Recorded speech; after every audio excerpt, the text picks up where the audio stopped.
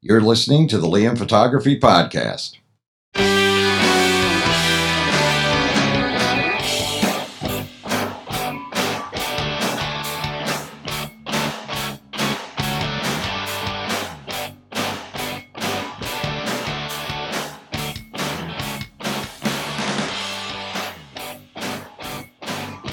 Greetings, everybody. You're listening to the Liam Photography Podcast. I'm your host, Liam Douglas, and this is episode 43.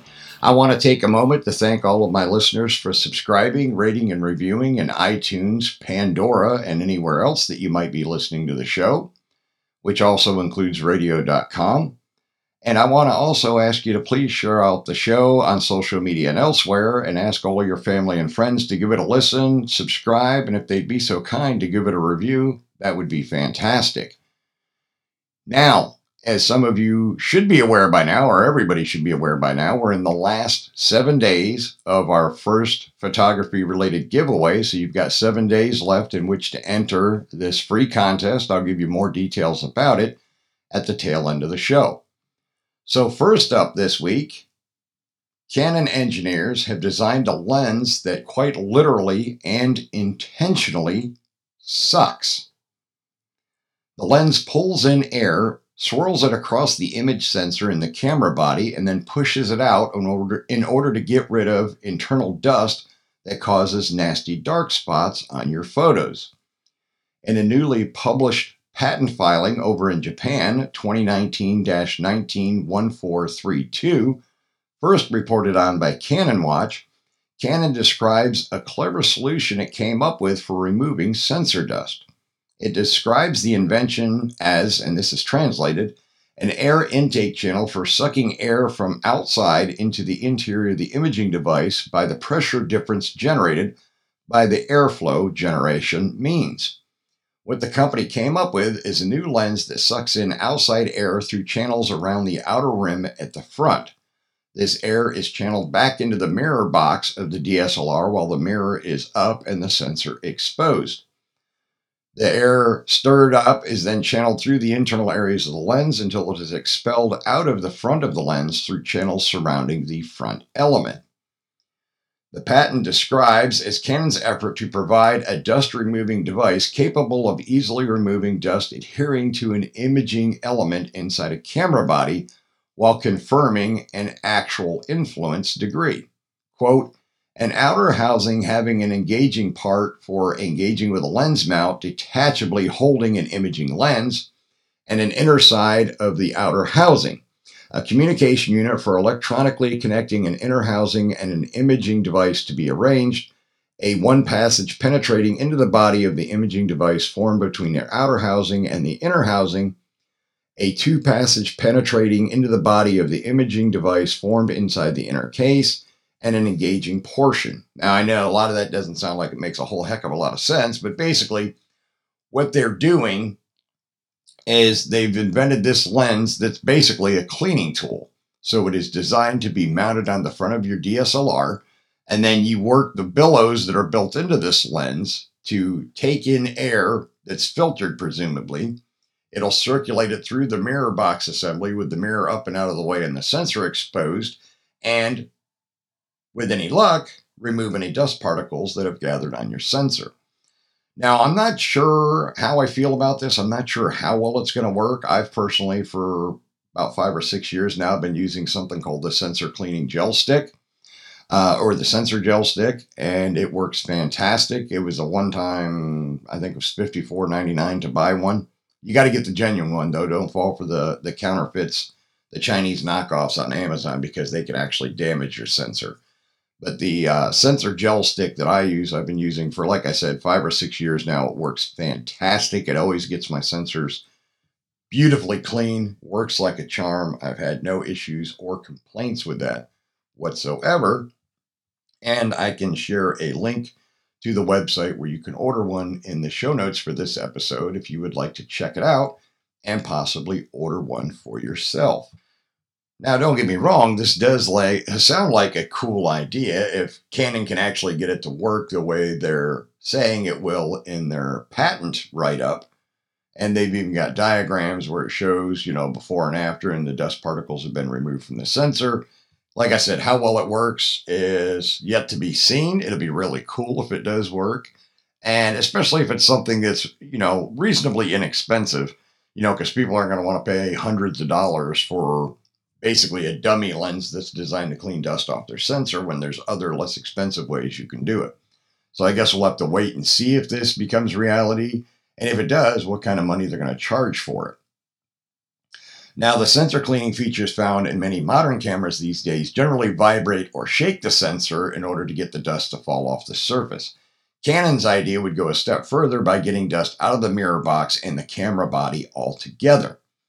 As with all unusual patents of this sort, as this tells us, is that Canon has brainstormed this idea internally, there's a good chance we may never see this invention show up in real-world camera or lens. It's, something that may be something they kicked around internally, but it doesn't end up actually coming to fruition. We'll have to wait and see. But it is definitely a unique and interesting, although a little bit unorthodox idea. But if it gets the job done and it's sold for a reasonable price, I'm sure there's plenty of people that'll buy it. Now, another bit of Canon news. Canon News discovered yet another patent, this one discussing what appears to be a high-powered flash that also includes continuous LED lighting. As Canon News notes, quote, the mechanical design of the speedlight is quite developed in the patent application, leading us to believe that the development is quite far along for this particular flash model.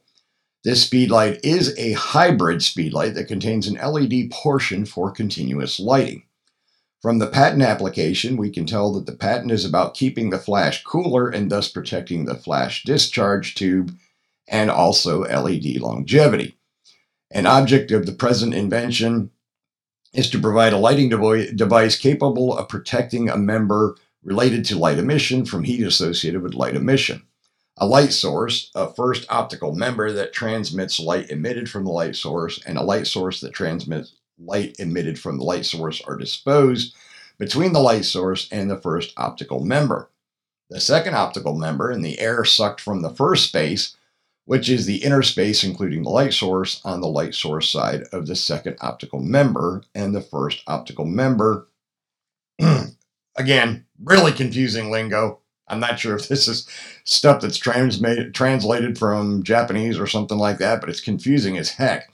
But basically what it boils down to, and there's images here, and I'll share a link to this story in the show notes for this episode. So basically, Canon has apparently filed a patent for a new hybrid speedlight that will not only have LEDs for continuous lighting, but this speedlight will also have a fan with an air circulation system with exhaust ports that would allow the speedlight to cool more efficiently and thus extend the life of the flash tube unit, as well as any LED lights that are in the continuous portion as well. It does look like an extremely interesting design. It might be something that I would be interested in, and probably a lot of other photographers as well. The one thing that's really surprised me with Canon and their speedlights is I'm really shocked that they haven't gone the route of some of the other companies like Godox, for example, and given us speedlights that have a lithium-ion rechargeable battery pack. They're still going with the AA batteries, which seems kind of odd to me and kind of old-fashioned. I mean, yeah, for my Canon speedlights, I have a slew of the Any-Loop rechargeable AA batteries, and those things do work fantastically. But I recently bought one of the Godox speedlights, and it was not only considerably less expensive than my Canon speedlights are, but I do like the fact that the Godox speedlights come with a rechargeable lithium-ion battery pack, and you can buy additional battery packs for a fairly reasonable price. I got mine on Amazon, and I've had absolutely no issues with it thus far. I actually like it. It seems to be a pretty cool speedlight. It seems to do a great job. How it ends up working out long term, I'm still waiting to see, but so far I've been fairly happy with it. The one thing I will say that doesn't impress me is the fact that it uses a twist lock mechanism. In other words, you have to screw it several times in order to get it to lock on the top of your camera's hot shoe assembly. I don't really like that, and I don't know, maybe it's me being lazy. I don't know. I mean, that's a possibility, I guess, but I've kind of really gotten used to the fact that the Canon Speedlights and even my Yongnuo Speedlights that I have, they have the flip lock. In other words, you slide the hot shoe or the Speedlight into the hot shoe mount, and then you just have a little flip switch that you basically flip from left to right, and that locks it into the hot shoe nice and tight. Well, theoretically nice and tight. And that's something I did want to touch on. I do like the speed of use when it comes to the design of the flip lock on the Canon Speedlights and on the Yongnuo Speedlights. But I noticed they don't seem to really get the Speedlight all that tight in the hot shoe mount. Even when it's locked down, I mean, if you just move the camera body a little bit, you can feel the Speedlight jiggle, and you can visually see it jiggle, on the top of the hot shoe, on the top of the camera body. And I never liked that idea because it just seems to me like, oh, that's just an opportunity where at some point that's going to break. Now, if you guys may remember, I mentioned in last week's episode, I actually had an incident 3 weeks ago tomorrow, where I fell when I was out shooting real estate. I had the Speedlight mounted on top of my EOS R, and when the camera and Speedlight the combined setup hit the ground, the Godox Speedlight did break the hot shoe plate in half. Now, I did just get the camera body back from Canon earlier this week. It arrived on Tuesday, nice and fixed. It wasn't too expensive. I had read online that another gentleman had broken his in a similar fashion, and I'm not sure, it might have been back at the beginning of this year when the EOS R was fairly new to the market, because he said he was quoted a price of $755 to fix his, because the only way to fix it was to replace the upper body panel on the EOS R. Now, I sent mine in. I do get 20% off for being a CPS Gold member, but I got mine fixed, and they did replace the entire upper body plate to give me a new hot shoe plate assembly, and it only cost me $287.20. That's with my discount. It would have been more like closer to $400 without the CPS discount, but still a lot cheaper than what that guy was talking about in the article I read, where he had talked about it. Now, if you're curious about the Godox Speedlight that I bought recently, it's the Godox V860 Mark II-C, and it's an E-TTL HSS, and it's capable of 1/8,000th of a second, has built-in 2.4G wireless, and it, like I said, it does come with its own lithium-ion battery. You can get it as a bundle where you get some colored gels with it. You get a softbox with it, as well as a USB flashlight. It looks kind of goofy, but it really does work pretty cool. So I can share a link to that in the show notes for anybody that might be interested in that. It is a great Speedlight, and one of the reasons why I decided to give Godox a try is a lot of my friends have been using them lately and have been really impressed with them. So I figured I would give them a try myself. I know Jeff Harmon and some of the other folks on the Master of Photography podcast, a lot of those folks use the Godox Speedlights, different models, and they seem to really like them. And so far, I've been fairly impressed with mine. It actually does seem like when I compare it on whether it was on my 6D Mark II or my EOS R, it does seem like it gives a little bit more light than my 580 EX2 from Canon does. So it does seem like the Godox Speedlight that I bought is a bit more powerful. For what it's worth, might be something you want to look into. All right, the next thing I want to touch on is also Canon related this week. Canon again mentions a Pro EOS R body with IBIS and dual card slots. Now, this story is from about a week ago, but it's safe to say we can put to rest the idea that IBIS will be coming in a Canon DSLR. It does not look like the EOS 1DX Mark III will be equipped with IBIS, and that IBIS will more than likely be reserved for the EOS R system, at least for now. Nikon apparently will be putting IBIS in their upcoming D6 flagship, And sources may have figured out what Canon was going to do too, especially after an IBIS patent showing a DSLR drawing appeared back in July of this year.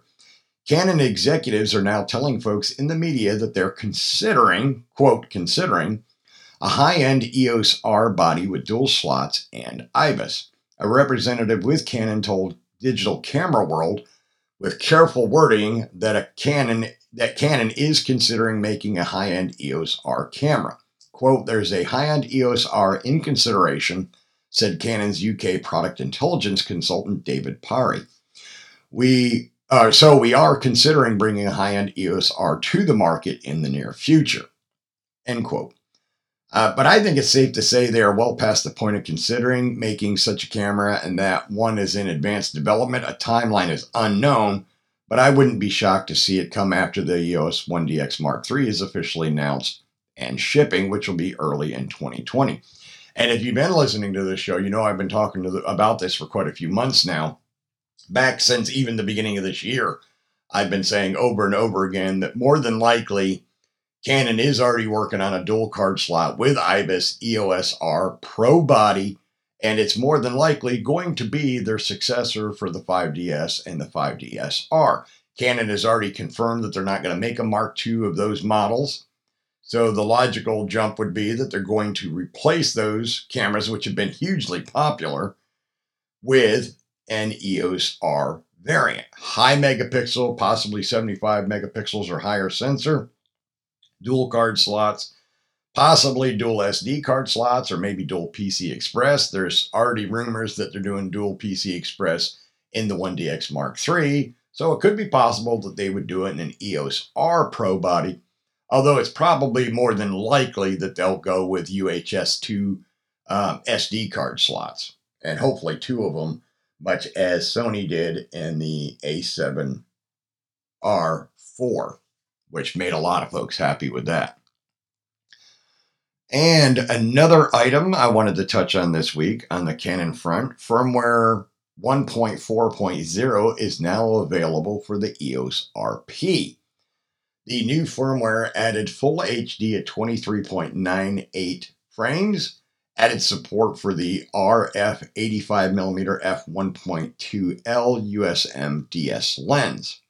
And I will include the link in the show notes where you can download firmware 1.4.0 from Canon USA so that you can update the firmware on your EOS RP.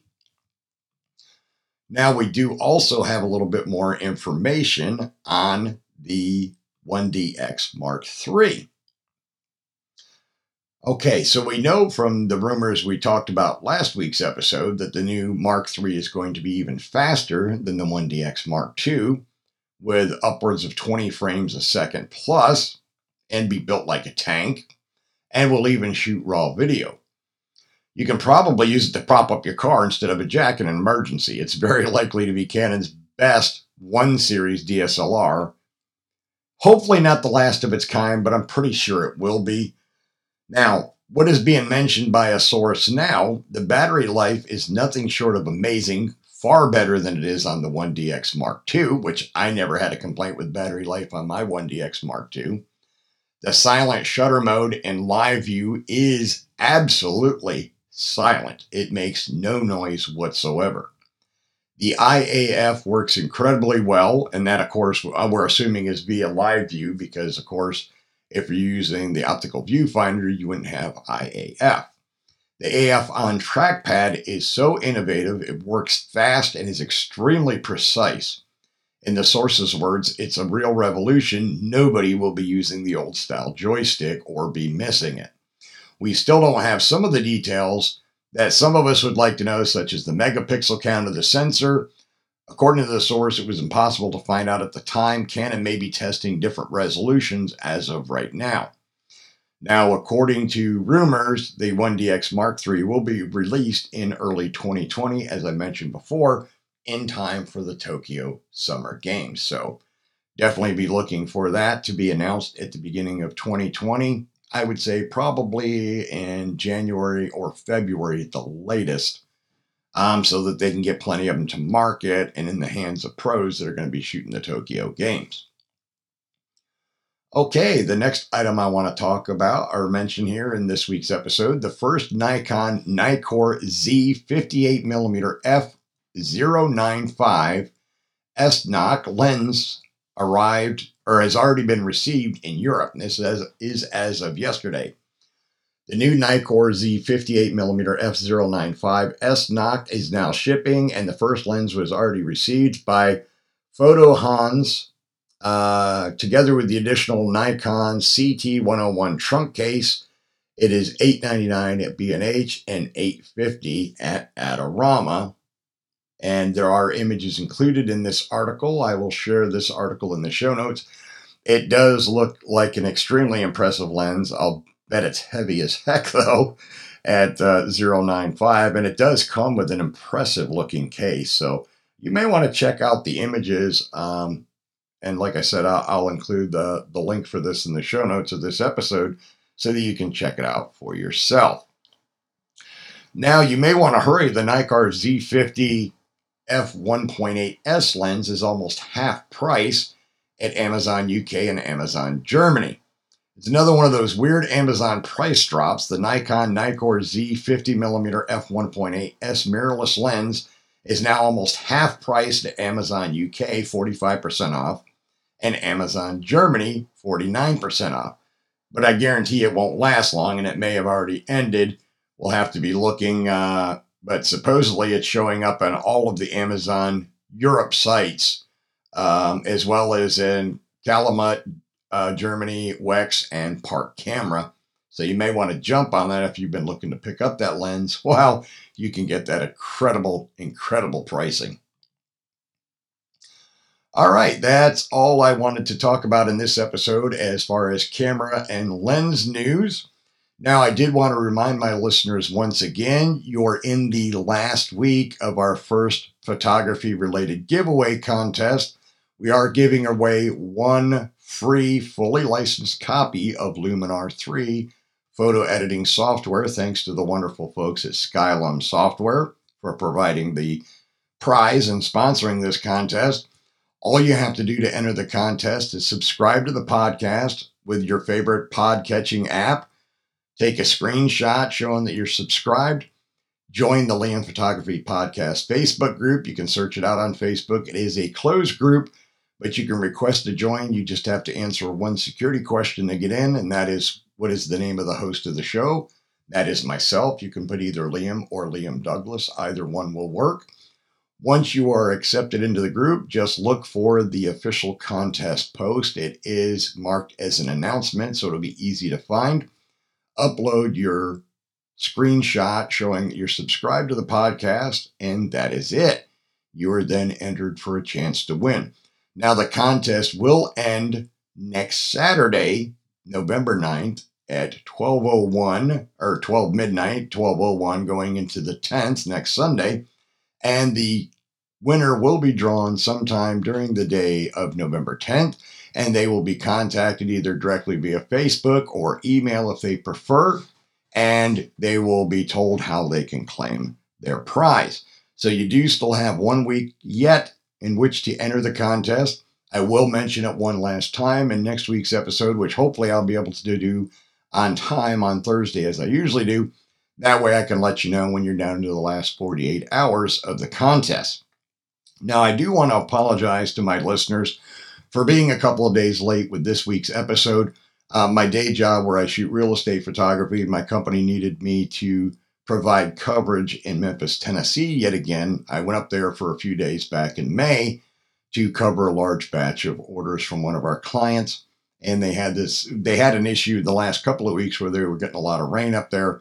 And the couple of photographers that they have are only available for 1 or 2 days a week because they have other full-time gigs. And with all the rain they'd been getting in Memphis, they got behind on the scheduling because of the bad weather.